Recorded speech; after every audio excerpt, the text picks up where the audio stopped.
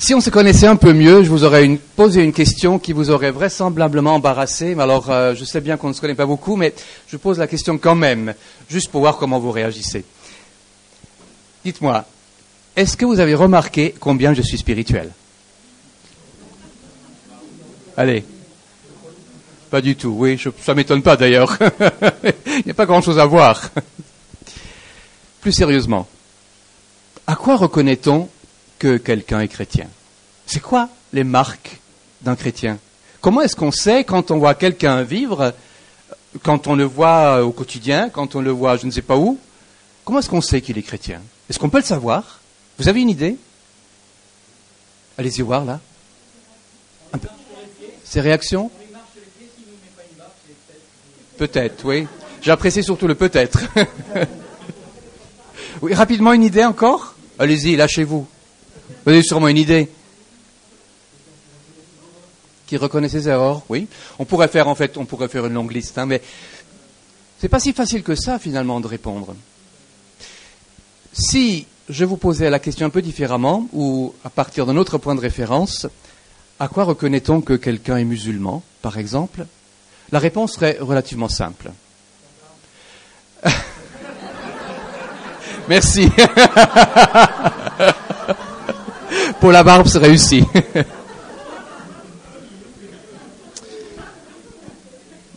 Ne vous inquiétez pas, mon intention n'est pas de vous faire un cours sur l'islam, mais c'est juste pour illustrer.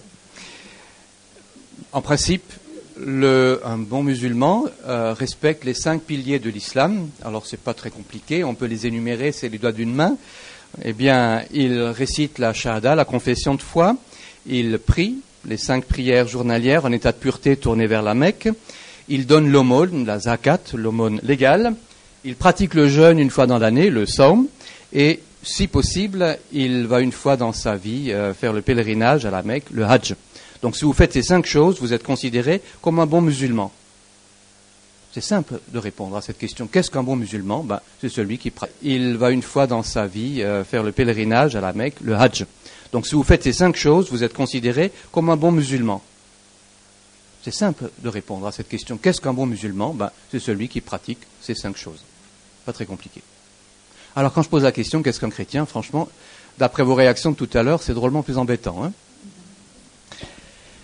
On peut d'ailleurs remarquer que les éléments que j'ai cités, la confession de foi, la prière, l'aumône, le jeûne et le pèlerinage, on retrouve tous les 5 éléments d'ailleurs dans le judaïsme. Là aussi, il y a une confession de foi, plusieurs même, quand je dis une, il y en a plusieurs, dans l'Ancien Testament bien sûr. Il y a des prières, pensez à Daniel qui priait tourné par exemple vers Jérusalem. Bien sûr, l'aumône aussi est prescrite. Dans l'année liturgique juive, il y a des jeûnes, tout comme dans l'islam, et il y a aussi des pèlerinages pour les 3 grandes fêtes annuelles pour lesquelles il faut se rendre, si possible, à Jérusalem, au temple, bien sûr, tant qu'il existait. Et dans le christianisme, il est remarquable que les premiers chrétiens, assez vite aussi, ont ressenti le besoin de normaliser la religion chrétienne, de fixer, mais qu'est-ce qu'un bon chrétien doit faire? Et il y a des documents qui datent du IIe siècle environ, la Didaché par exemple, qui nous donnent toute une série d'éléments très concrets. Je donnerai quelques exemples par la suite de choses qu'un chrétien était censé faire, ce qui était censé le distinguer des autres et montrer sa vraie qualité de chrétien. Et une partie des éléments que j'ai cités pour l'islam, que j'ai cités pour le judaïsme, on la retrouve aussi pour le christianisme. Jésus s'est exprimé à ce propos, et j'aimerais reprendre 3 des éléments que j'ai cités tout à l'heure dans ma liste pour les musulmans et pour les juifs, et les examiner avec vous du point de vue de Jésus-Christ. Parce que Jésus s'est exprimé sur l'aumône, s'est exprimé sur la prière, et s'est exprimé sur le jeûne, comme marqueur de piété. Et qu'est-ce qu'il en dit? Je vous invite à ouvrir votre Bible en l'Évangile selon Matthieu, et nous lirons un extrait du Sermon sur la montagne, donc entre les chapitres 5 et 7, donc ce sera le chapitre 6, et nous lirons en entier ce paragraphe. Je ne traiterai pas tous les points maintenant, Je reviendrai dessus ce soir et demain matin, Dieu voulant. Mais peut-être pour avoir une fois une vue d'ensemble sur tout ce développement, je vous le propose de lire maintenant. C'est donc à partir du verset 1 jusqu'au verset 18.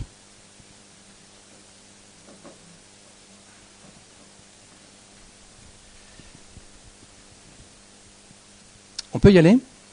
Oui. Alors, Matthieu chapitre 6e, à partir du verset 1 jusqu'au verset 18. Gardez-vous de pratiquer votre justice devant les hommes pour en être vu, autrement vous n'aurez pas de récompense auprès de votre Père qui est dans les cieux. Quand donc tu fais l'aumône, ne sonne pas de la trompette devant toi comme font les hypocrites dans les synagogues et dans les rues, afin d'être glorifiés par les hommes. En vérité, je vous le dis, ils ont reçu leur récompense. Mais quand tu fais l'aumône, que ta main gauche ne sache pas ce que ça fait ta main droite, afin que ton aumône se fasse en secret, et ton Père, qui voit dans le secret, te le rendra. Lorsque vous priez, ne soyez pas comme les hypocrites qui aiment à prier debout dans les synagogues et au coin des rues pour se montrer aux hommes. En vérité, je vous le dis, ils ont reçu leur récompense. Mais quand tu pries, entre dans la chambre, ferme ta porte et prie ton Père qui est dans le lieu secret, et ton Père qui voit dans le secret te le rendra. En priant, ne multipliez pas de vaines paroles comme les païens qui s'imaginent qu'à force de paroles, ils seront exaucés. Ne leur ressemblez pas, car votre Père sait de quoi vous avez besoin avant que vous le lui demandiez. Voilà donc comment vous devez prier. Notre Père qui es aux cieux, que ton nom soit sanctifié, que ton règne vienne, que ta volonté soit faite sur la terre comme au ciel. Donne-nous aujourd'hui notre pain quotidien. Pardonne nos offenses, comme nous pardonnons aussi à ceux qui nous ont offensés. Ne laisse pas entrer dans la tentation, mais délivre-nous du malin. Car c'est à toi qu'appartiennent dans tous les siècles le règne et la puissance et la gloire. Amen. Si vous pardonnez aux hommes leurs fautes, votre Père céleste vous pardonnera aussi. Mais si vous ne pardonnez pas aux hommes, votre Père ne vous pardonnera pas non plus vos fautes. Lorsque vous jeûnez, ne prenez pas un air triste comme les hypocrites. Ils se rendent le visage tout défait pour montrer aux hommes qu'ils jeûnent. En vérité, je vous le dis, ils ont reçu leur récompense. Mais toi, quand tu jeûnes, parfume ta tête et lave ton visage, afin de ne pas montrer aux hommes que tu jeûnes, mais à ton Père qui est là, dans le lieu secret, et ton Père qui voit dans le secret te le rendra. Vous avez certainement repéré pendant la lecture les 3 éléments dont je parlais, c'est assez net dans le texte, et Matthieu a très bien organisé sa matière à la suite de Jésus. Un premier développement après le verset 1 qui sert d'introduction, donc un premier développement à partir du verset 2 concernant l'aumône, qui est introduit par quand, donc tu fais l'aumône. Un deuxième développement à partir du verset 5 pour la prière, quand vous priez, ou lorsque vous priez, en grec c'est les mêmes mots. Et puis un troisième développement à partir du verset 16, lorsque vous jeûnez ou quand vous jeûnez. Pareil, en grec c'est encore une fois le même mot qui vient ici. Et chacun de ces paragraphes sur l'aumône, la prière, le jeûne se termine par le même type de formule. Votre Père qui voit dans le secret vous le rendra ou le verra selon le cas. Pourquoi justement ces 3 éléments ? Pourquoi justement Jésus parle-t-il de l'aumône, de la prière et du jeûne ? Vraisemblablement parce que ce sont 3 éléments particulièrement importants dans la piété juive et je pense aussi pour nous en tant que chrétiens. On a fait remarquer que ces 3 éléments, aumône, prière et jeûne, concernent en fait 3 dimensions de la vie humaine. L'aumône pourrait servir de marqueur dans ma relation avec mes prochains, comme signe d'incarnation de la générosité. La prière, en principe, s'adresse à Dieu, marqueur, signe de ma relation avec Dieu, expression de ma relation avec Dieu. Et puis le 3e domaine, le jeûne, me concerne d'abord moi. C'est la relation que j'ai à moi-même, à mon corps, à ma vie, à ma manière d'être dans ce monde, en sachant ou en ne sachant pas peut-être, dominer mes appétits et ce qu'est ma présence, là, tout ce que ça implique, le fait d'être humain, d'avoir des besoins et d'être dans ce monde comme un être de besoin et d'envie. Si nous en avons le temps, nous en parlerons encore un peu plus. Alors, voyons voir pour l'aumône, donc les versets 2 à 4. Pardon. Le terme qui est utilisé pour parler d'aumône en grec est souvent traduit par ailleurs par miséricorde, pitié, compassion parfois, et par un glissement de sens, ça a donné le sens d'aumône, ce qu'on donne à quelqu'un, sous-entendu comme expression de la compassion, de la sensibilité qu'on a aux besoins de cette personne. L'aumône, le fait de donner, est quelque chose qui correspond aux prescriptions de l'Ancien Testament. Ce n'est pas une invention tardive du judaïsme. Par exemple, un exemple parmi d'autres, Deutéronome 15, verset 11, nous avons cette recommandation. « Il ne manquera pas de pauvres au milieu du pays, c'est pourquoi je te donne ce commandement. Tu devras ouvrir ta main à ton frère, aux malheureux ayant pauvre dans ton pays. » Et au 1er siècle, merci beaucoup, ça va me soulager de temps en temps. Merci Kevin, merci. Et au 1er siècle, l'aumône était assez bien organisée et c'était vital pour bien des personnes. Nous avons l'habitude en France et en général dans nos pays occidentaux d'une sécurité sociale qui parfois marche bien, parfois marche un peu moins bien, mais nous sommes habitués à ce que globalement la communauté pourvoie aux besoins, à certains besoins des individus pour éviter que l'individu devienne trop pauvre ou n'ait vraiment plus les moyens de subvenir à ses besoins. Au 1er siècle, ça n'existait pas et une partie pour pallier ce manque était tout simplement l'aumône. On était tributaire, lorsqu'on était en situation de précarité, de la bonne volonté d'autres personnes. Beaucoup plus fortement encore qu'aujourd'hui. Mais une différence par rapport à nous, une différence de perception de l'aumône, et c'est peut-être un peu difficile pour nous imaginer. Comment en général fait-on lorsqu'on veut nous tirer les sous du porte-monnaie? Quelle est la stratégie qu'on adopte? Oui, c'est l'appel à la pitié. Effectivement, on essaye de nous démontrer qu'il y a là un grand besoin, et à cause de ce besoin, si nous n'avons pas un cœur de pierre, nous sommes censés donner quelque chose. Alors ça, c'est un concept assez moderne. Alors je ne dis pas du tout que dans l'Ancien Testament ou du temps de Jésus, on n'était pas sensible aux besoins. C'est pas ça que je veux dire. Mais je veux dire que l'aumône était d'abord conçue comme quelque chose qu'on fait à cause de Dieu. Parce que c'est un commandement. La première raison. Je ne donne pas parce que je suis sensible à tes besoins, mais je vais donner parce que c'est un commandement de Dieu. J'obéis à Dieu et en même temps, bien sûr, je suis sensible aux besoins d'autres. Le Proverbe 19, verset 17 dit par exemple, « Celui qui a pitié de l'indigent prête à l'Éternel. Et l'Éternel lui rendra ce qui lui est dû. » Ce que je donne à quelqu'un dans le besoin, je le donne à Dieu et j'attends, s'il y a quelque chose à attendre, en retour, je l'attends de Dieu et non pas des hommes.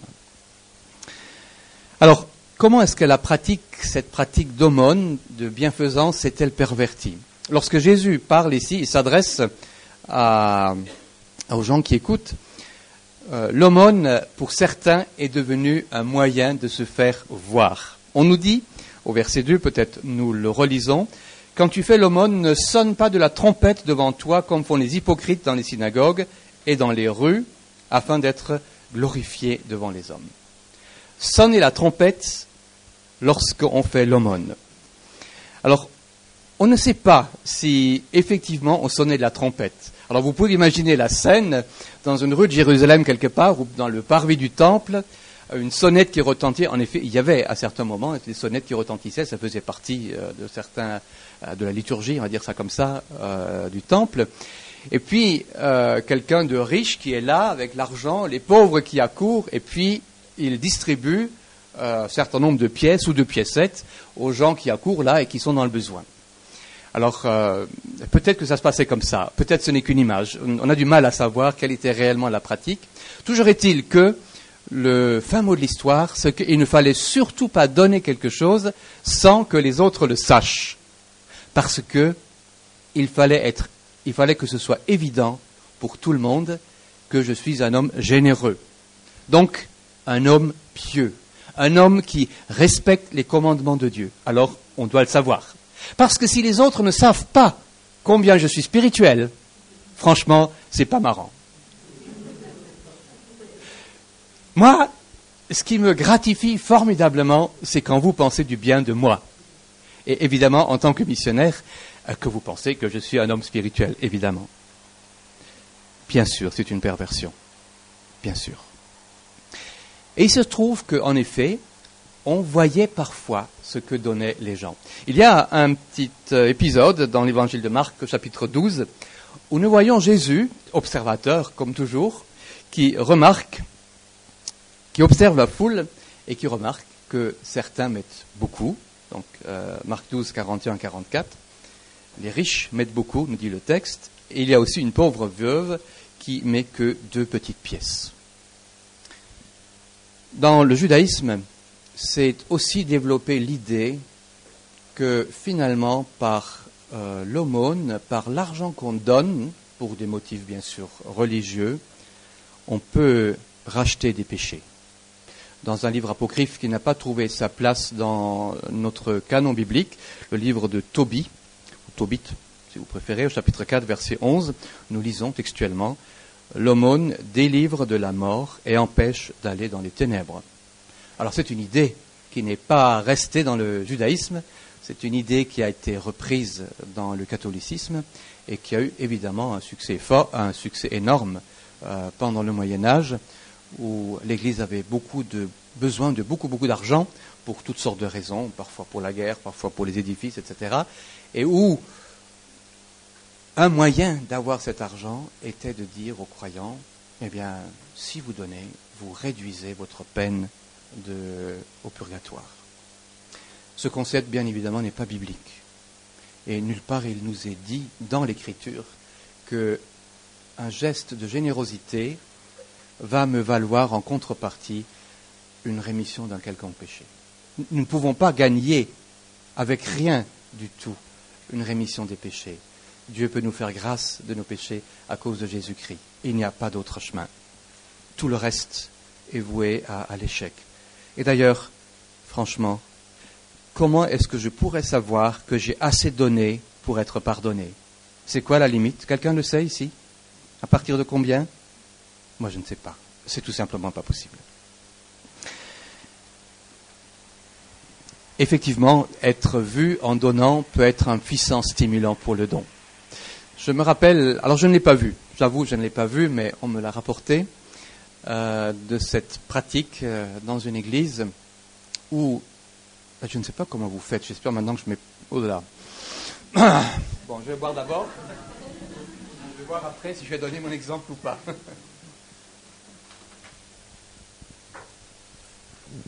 De cette église où la collecte se faisait de manière très intéressante. On utilisait pour cela un plateau qu'on faisait passer dans les rangs. Ça avait un immense avantage, c'est que chacun voyait ce que l'autre donnait et que vous étiez très peu encouragé à mettre peu. C'était plutôt l'inverse. Je ne suis pas sûr que ce soit un bon moyen et je ne le recommanderais pas vraiment. Alors, Jésus corrige la pratique à partir du verset 3. Quand tu fais l'aumône, que ta main gauche ne sache pas ce que fait ta main droite. Ou que ta gauche ne sache pas ce que fait ta droite, littéralement. Qu'est-ce que ça veut dire? Eh bien, ça veut par exemple dire que lorsque je suis sollicité ou lorsque je sens la pression du Saint-Esprit dans mon cœur pour répondre à un besoin, je ne peux pas répondre, mais j'ai déjà donné.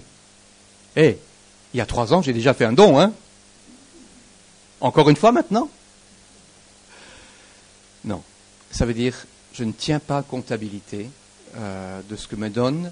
Je ne parle pas maintenant d'une comptabilité d'un budget du ménage bien tenu. Ce n'est pas de ce genre de comptabilité que je parle. Vous pouvez très bien, et j'espère que vous tenez bien la comptabilité de votre budget familial. Mais je ne comptabilise pas pour moi, dans ma tête, dans mon cœur, tout ce que je donne pour m'en repaître. Pour, d'une manière malsaine, me dire, ah, quand même, hein, je ne suis pas un si mauvais chrétien que ça, avec tout ce que je donne, certainement, le Seigneur doit être bien content de moi. Je donne et j'oublie. Je donne et j'oublie. C'est tombé dans la caisse du Seigneur, devant le Seigneur. Je ne compte pas mes dons parmi les actions méritoires qui devraient me valoir quelque chose, ni de la part de Dieu, ni au regard des autres. En secret, nous dit Jésus. Verset 4, afin que ton aumône se fasse en secret et ton Père qui voit dans le secret te le rendra. C'est quelque chose qui se passe entre le Seigneur et moi, point barre. Tout le reste n'a rien à voir. Ça fait partie de ma vie intérieure et ça ne fait pas partie de l'affichage de ma piété, ni pour vous, ni pour qui que ce soit d'autre.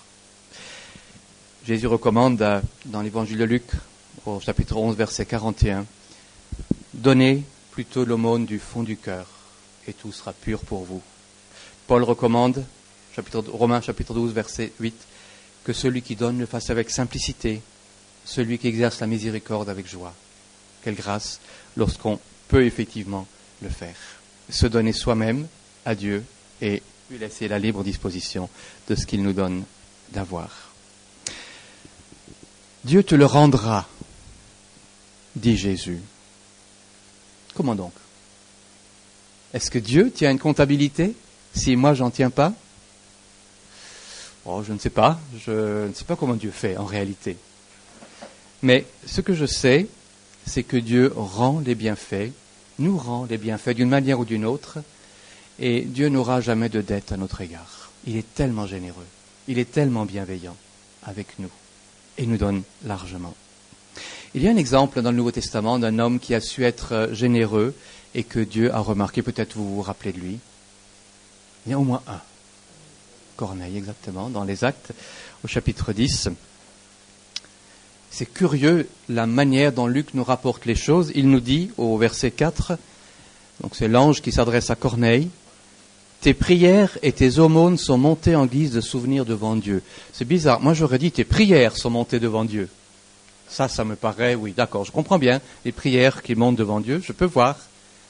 Mais le texte précise « Tes aumônes aussi, ta générosité aussi a été remarquée de Dieu. » Et au verset 31, précision supplémentaire, « Corneille, ta prière a été exaucée et Dieu s'est souvenu de tes aumônes. » Et il a bien vu. Et c'est tout à fait suffisant. Le problème qui se pose là, et je voudrais étendre un peu ma réflexion au-delà de l'aumône, au-delà de la générosité, du don qu'on peut faire, le problème qui se pose là se pose pour, en fait, tous les services rendus à la communauté de l'Église. N'importe quel investissement de temps, n'importe quel investissement d'énergie, n'importe quelle capacité que je mets au service de la communauté et qui est vue, qui est remarquée, me pose cette question du pourquoi je fais cela. Est-ce que c'est pour être vu en le faisant? Est-ce que c'est parce que j'aime le Seigneur? Est-ce que c'est parce que j'aime les autres? Et est-ce que je suis encore prêt à le faire si on ne me voit pas le faire? Bien des ministères deviennent amers parce qu'en réalité, ils ne se réalisent pas devant le Seigneur. Ils sont destinés à me valoriser en réalité. C'est destiné à me gratifier moi dans ce que je fais, mais ce n'est pas destiné à Dieu et ce n'est pas destiné au prochain. Je pense à ce frère, sympathique par ailleurs, qui, dans une église que je connais, tond le gazon. Il fait ça avec une certaine fidélité, va-t-on dire. Et quand la période du printemps, l'été, l'automne, quand le gazon pousse, il le tond. Seulement, l'histoire, il y a un problème dans cette histoire-là, parce que, bien évidemment, quand il tond le gazon, personne n'est là pour le voir. Parce que la propriété qui est autour du bâtiment où se réunissent les croyants, bien, il vient en soirée ou il vient quand il n'y a personne. Alors c'est un problème. Comment on remarque bien que le gazon est tondu quand vous arrivez le dimanche matin pour le culte, vous tiens, quelqu'un a tondu le gazon. C'est sympa, non? Mais on ne sait pas qui. C'est ça le problème. Et le frère a trouvé un moyen pour le faire savoir. C'est pas compliqué, hein, Ça se passe pendant les annonces occultes. Il s'avance et voilà. Vous avez remarqué que le gazon est tondu? Eh bien, je peux vous dire, c'était du boulot, tondre le gazon. Il a la simplicité de le dire. Nous n'avons pas toujours la même simplicité que le frère en question. Mon cœur, pardon, pourquoi je dis nous? Je veux dire je. Mon cœur est plus tordu que cela, mais je suis capable de ce genre de choses aussi. Et comme je suis un tout petit peu plus rusé que lui, mes moyens sont un peu plus rusés que les siens, mais ce qui m'anime ressemble drôlement. Tenez, un autre exemple. Je pense à cet autre cher frère qui tient les comptes de l'Église, il fait la comptabilité. Et il se trouve qu'il le fait depuis, 3, 4, 5 ans, je ne me rappelle plus exactement. Et il se trouve que c'était la période où l'Église pensait bon de rajouter des diacres à son équipe de responsables. Et le frère trésorier était convaincu qu'il devait être diacre. Je ne sais pas si vous avez ce genre de conviction, peut-être vous pensez aussi que vous devriez être ceci ou cela, ou responsable, je ne sais pas quoi. En tout cas, lui, il était convaincu, puisque je suis trésorier, certainement j'ai une place importante dans la communauté, je dois être diacre. Il s'est trouvé qu'il n'est pas devenu diacre. Et devinez ce qui arriva. Il n'a tout d'un coup plus pu s'occuper des comptes de l'Église parce qu'il n'avait pas le titre en vue. Bien-aimé, est-ce que tu as besoin d'un titre pour servir le Seigneur? Pour être vu, remarqué, décoré? Je dis parfois, et il y a une part de provocation dans ce que je dis, si tu ne peux pas adresser ton service au Seigneur, alors ne le fais pas, ne commence même pas. Parce que tu ne seras que déçu, tu ne seras que amer, parce que le merci que tu recevras ne sera peut-être pas à la hauteur de tes espérances, et la reconnaissance que tu vas t'attirer ne sera peut-être pas à la hauteur de tes espérances. Fais-le pour le Seigneur et laisse-lui à lui le soin de faire la part des choses. On a encore un petit moment pour le jeûne. Je peux dire un mot encore? Oui. Je ne voudrais pas abuser de votre patience.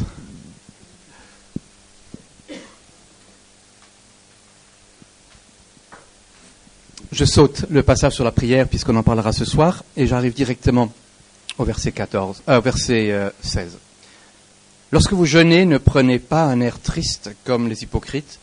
Ils se rendent le visage tout défait pour montrer aux hommes qu'ils jeûnent. En vérité, je vous le dis, ils ont reçu leur récompense.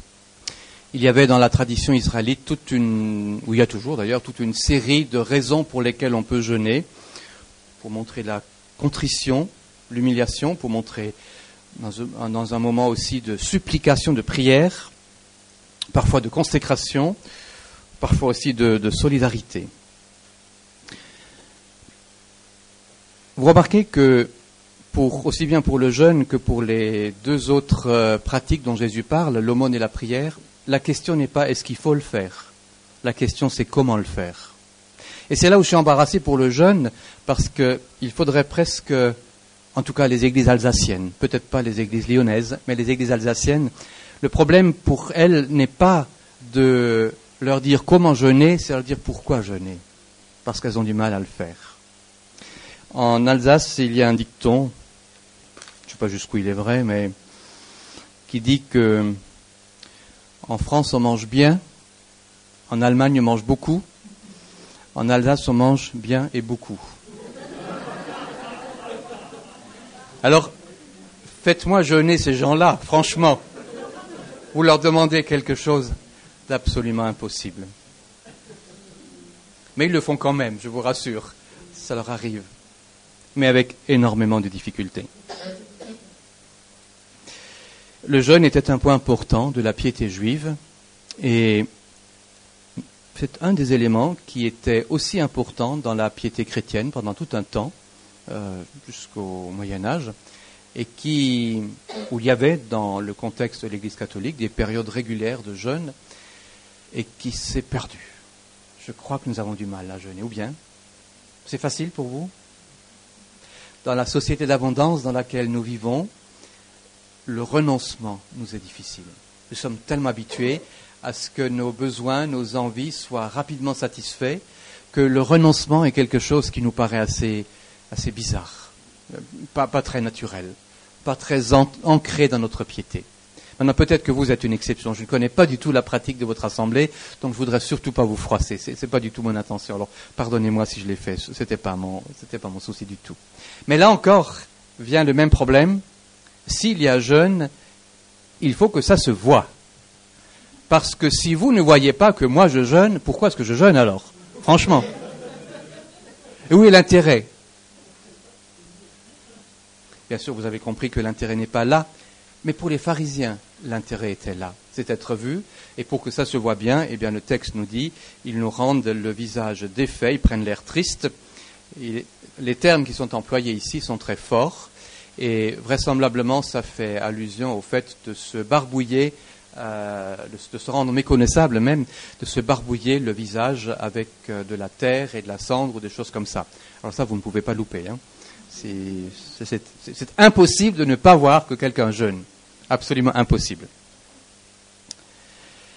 Les pharisiens étaient fiers de jeûner. Dans Luc 18, verset 12, nous avons un exemple où le pharisien dit « Je jeûne 2 fois la semaine et je donne la dîme de tous mes revenus. » 2 fois la semaine. Vous êtes au niveau 2 fois par semaine?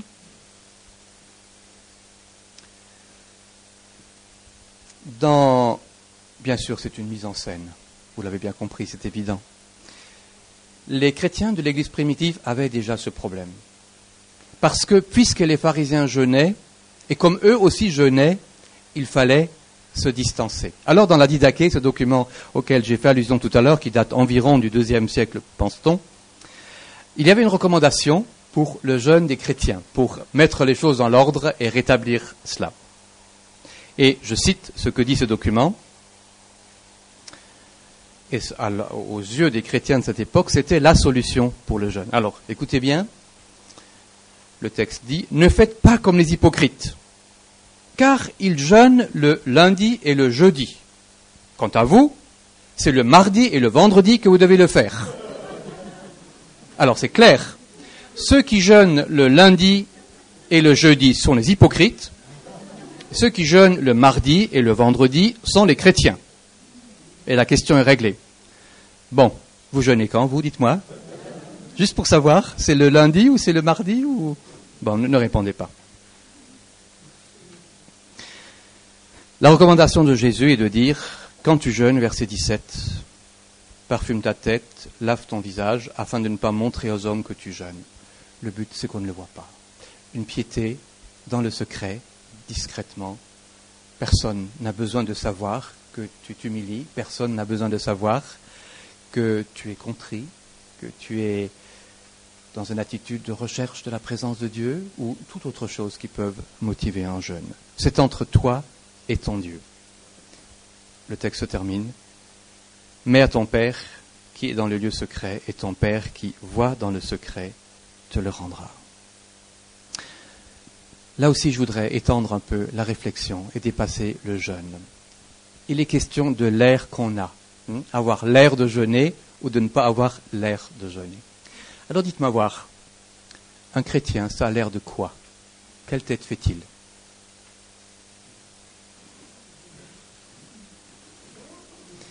Vous voulez que je vous pose la question autrement? Est-ce que vous changez de tête quand vous venez le culte le dimanche matin? Est-ce que vous changez de tête quand vous rencontrez un chrétien? Est-ce que vous changez de tête quand vous discutez de choses spirituelles? Tout d'un coup, vous êtes transfiguré? Je suis parfois étonné de ce que j'observe. Je pense à cette chère sœur qui est très douée pour cela. Et quand elle vient au culte, elle a toujours un air spirituel. Je ne sais pas comment elle fait, mais aux anges, et on a l'impression que, waouh, c'est du nuage, et puis tout va bien, Madame la Marquise. Mais quand elle croit qu'on ne l'observe pas, elle a une tête tout à fait différente. Elle joue un jeu. Ça vous arrive? Vous jouez parfois à avoir l'air spirituel quand vous vous rencontrez? Pour exprimer quelque chose sur votre visage, qui n'est peut-être pas le jeûne, mais qui est autre chose, parce que vous ne pouvez pas être ce que vous êtes quand vous êtes ensemble. Je suis parfois frappé de voir comment, dans telle ou telle assemblée, il y a une espèce d'air de famille. C'est-à-dire, le groupe globalement a un certain style, et lorsqu'on veut faire partie de ce groupe-là, de cette communauté-là, on prend la couleur locale, on s'adapte. Vous savez quel est votre style ? Je ne répondrai pas.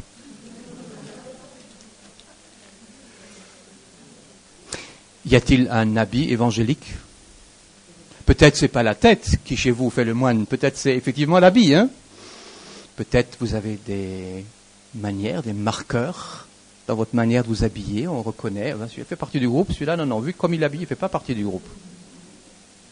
Peut-être vous n'en êtes même pas conscient. Et c'est peut-être qu'un observateur extérieur qui va le voir et vous ne le remarquez même plus. Je vous la laisse simplement comme question.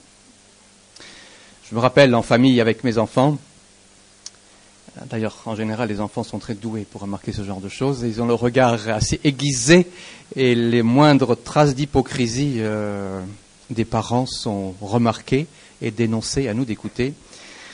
Il fut un temps où j'insistais beaucoup auprès de mes enfants pour qu'ils arrivent au culte le dimanche avec un certain style d'habit. Les jeans étaient proscrits chez nous, en famille. C'était interdit. On ne vient pas au culte. Est-ce que je suis en train de gaffer ? Sinon, vous me le dites, je peux me taire, mais... D'accord. Alors, je ne discute pas du bien fondé de la chose, mais... Et ça a donné, à un moment donné, quand mes enfants étaient ados, mes garçons étaient ados, ça a donné en famille des discussions, des réactions de ma part, dont aujourd'hui j'ai profondément honte, je vous l'avoue. Parce qu'ils ont évidemment discerné que dans toute cette histoire, il y avait une part d'hypocrisie. À quoi sert-il de venir en beaux habits avec un cœur laid, où l'habit ne reflète pas ce qu'il devrait refléter ? Peut-être, je n'ai rien contre des habits du dimanche, absolument rien. Je ne dis rien sur le principe, mais il faudrait que ça s'accompagne d'un cœur qui bat pour le Seigneur et qui est au moins aussi beau que les habits devraient l'être ou ce que les habits devraient exprimer. Alors, vous gérez ça comme vous voulez, mais je n'ai pas d'avis là-dessus. Mais quant à l'hypocrisie, le Seigneur a un avis. C'est intolérable. Un mot de conclusion, peut-être. Ça va ? Je peux encore 2 minutes ? Oui ? Un mot de conclusion, peut-être à ce point où nous sommes arrivés ensemble. Et je reviens au verset 1 qui introduit cette série de recommandations du Seigneur. Gardez-vous de pratiquer votre justice devant les hommes pour en être vus, autrement vous n'aurez pas de récompense auprès de votre Père qui est dans les cieux. L'hypocrite est un acteur de théâtre, c'est le sens premier du mot, ça a été utilisé en tout cas pour désigner les acteurs de théâtre. Et un acteur n'a aucun sens s'il n'a pas son public. Et encore moins de sens s'il n'a pas les applaudissements du public. Et un acteur fera tout pour rechercher les applaudissements du public. C'est ce qu'on appelle une piété absolument dévoyée. Lorsque ma relation avec Dieu est une mise en scène, simplement pour être dans un groupe, pour y être reçu, pour être valorisé, pour être accepté, pour remplir mon réservoir affectif parce qu'autrement je n'arrive pas, je suis un acteur. Je joue quelque chose que je ne suis pas. Il serait beaucoup plus simple et beaucoup plus juste, beaucoup plus honnête, beaucoup plus intègre de dire au Seigneur, Seigneur, je suis misérable et je ne me sens pas bien.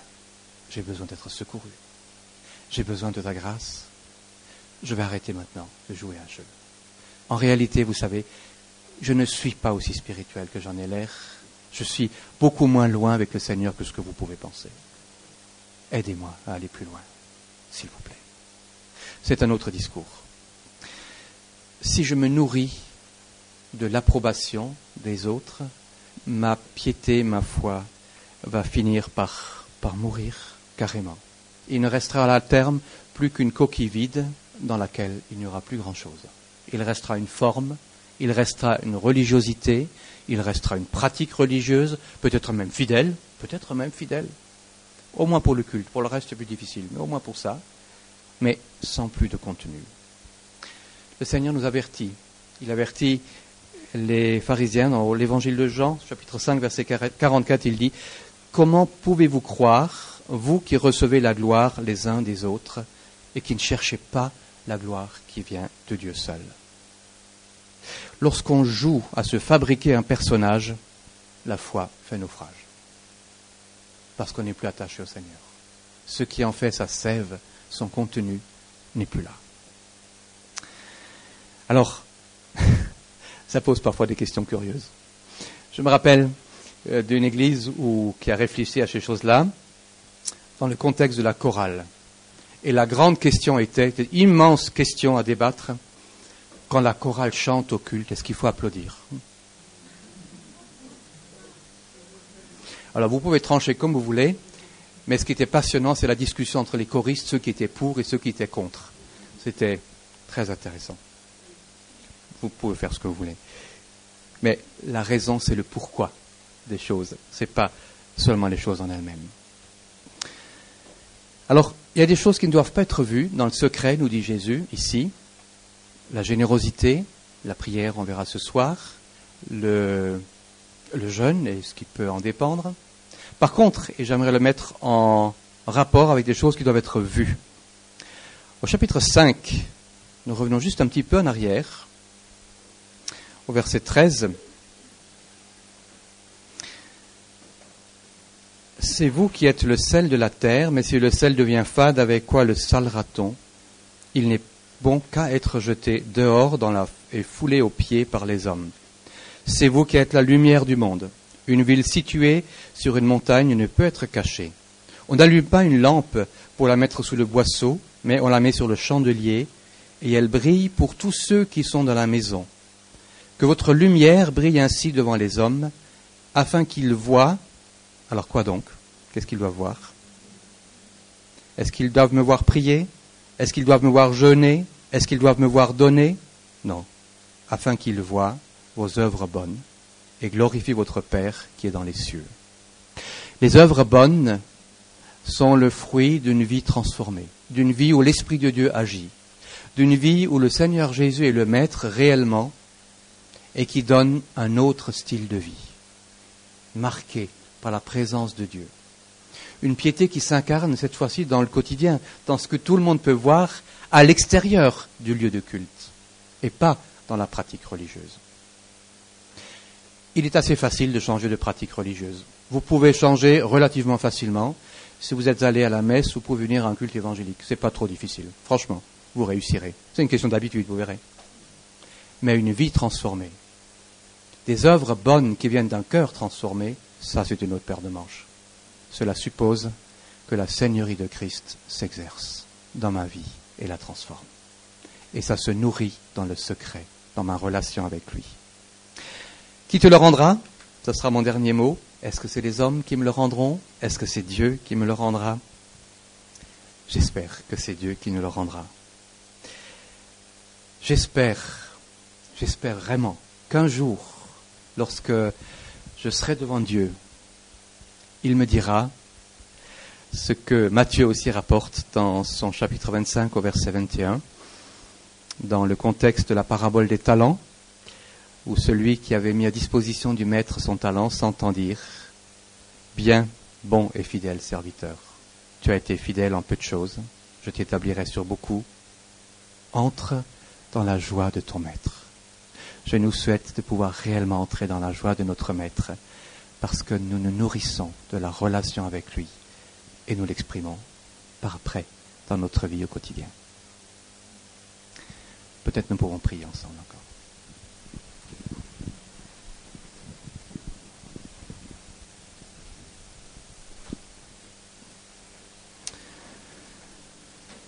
Seigneur, nous sommes devant toi absolument nus et découverts. Tu vois mon cœur, tu vois notre cœur. Tu sais quelles sont nos motivations les plus profondes. Tu sais aussi que nous t'aimons. Tu sais que nous voulons te servir. Tu sais que nous voulons être vrais. Et nous voulons te prier, Seigneur. Conduis-nous dans les voies qui sont les tiennes réellement. Particulièrement, je te prie que tu nous donnes de devenir des hommes et des femmes de plus en plus intègres, qui savent se nourrir de la relation avec toi dans le secret, qui n'ont pas besoin de jouer un jeu, un rôle, d'être acteurs, mais d'être simplement vrais, ce qu'ils sont, par la grâce de Dieu et à ta gloire. Amen.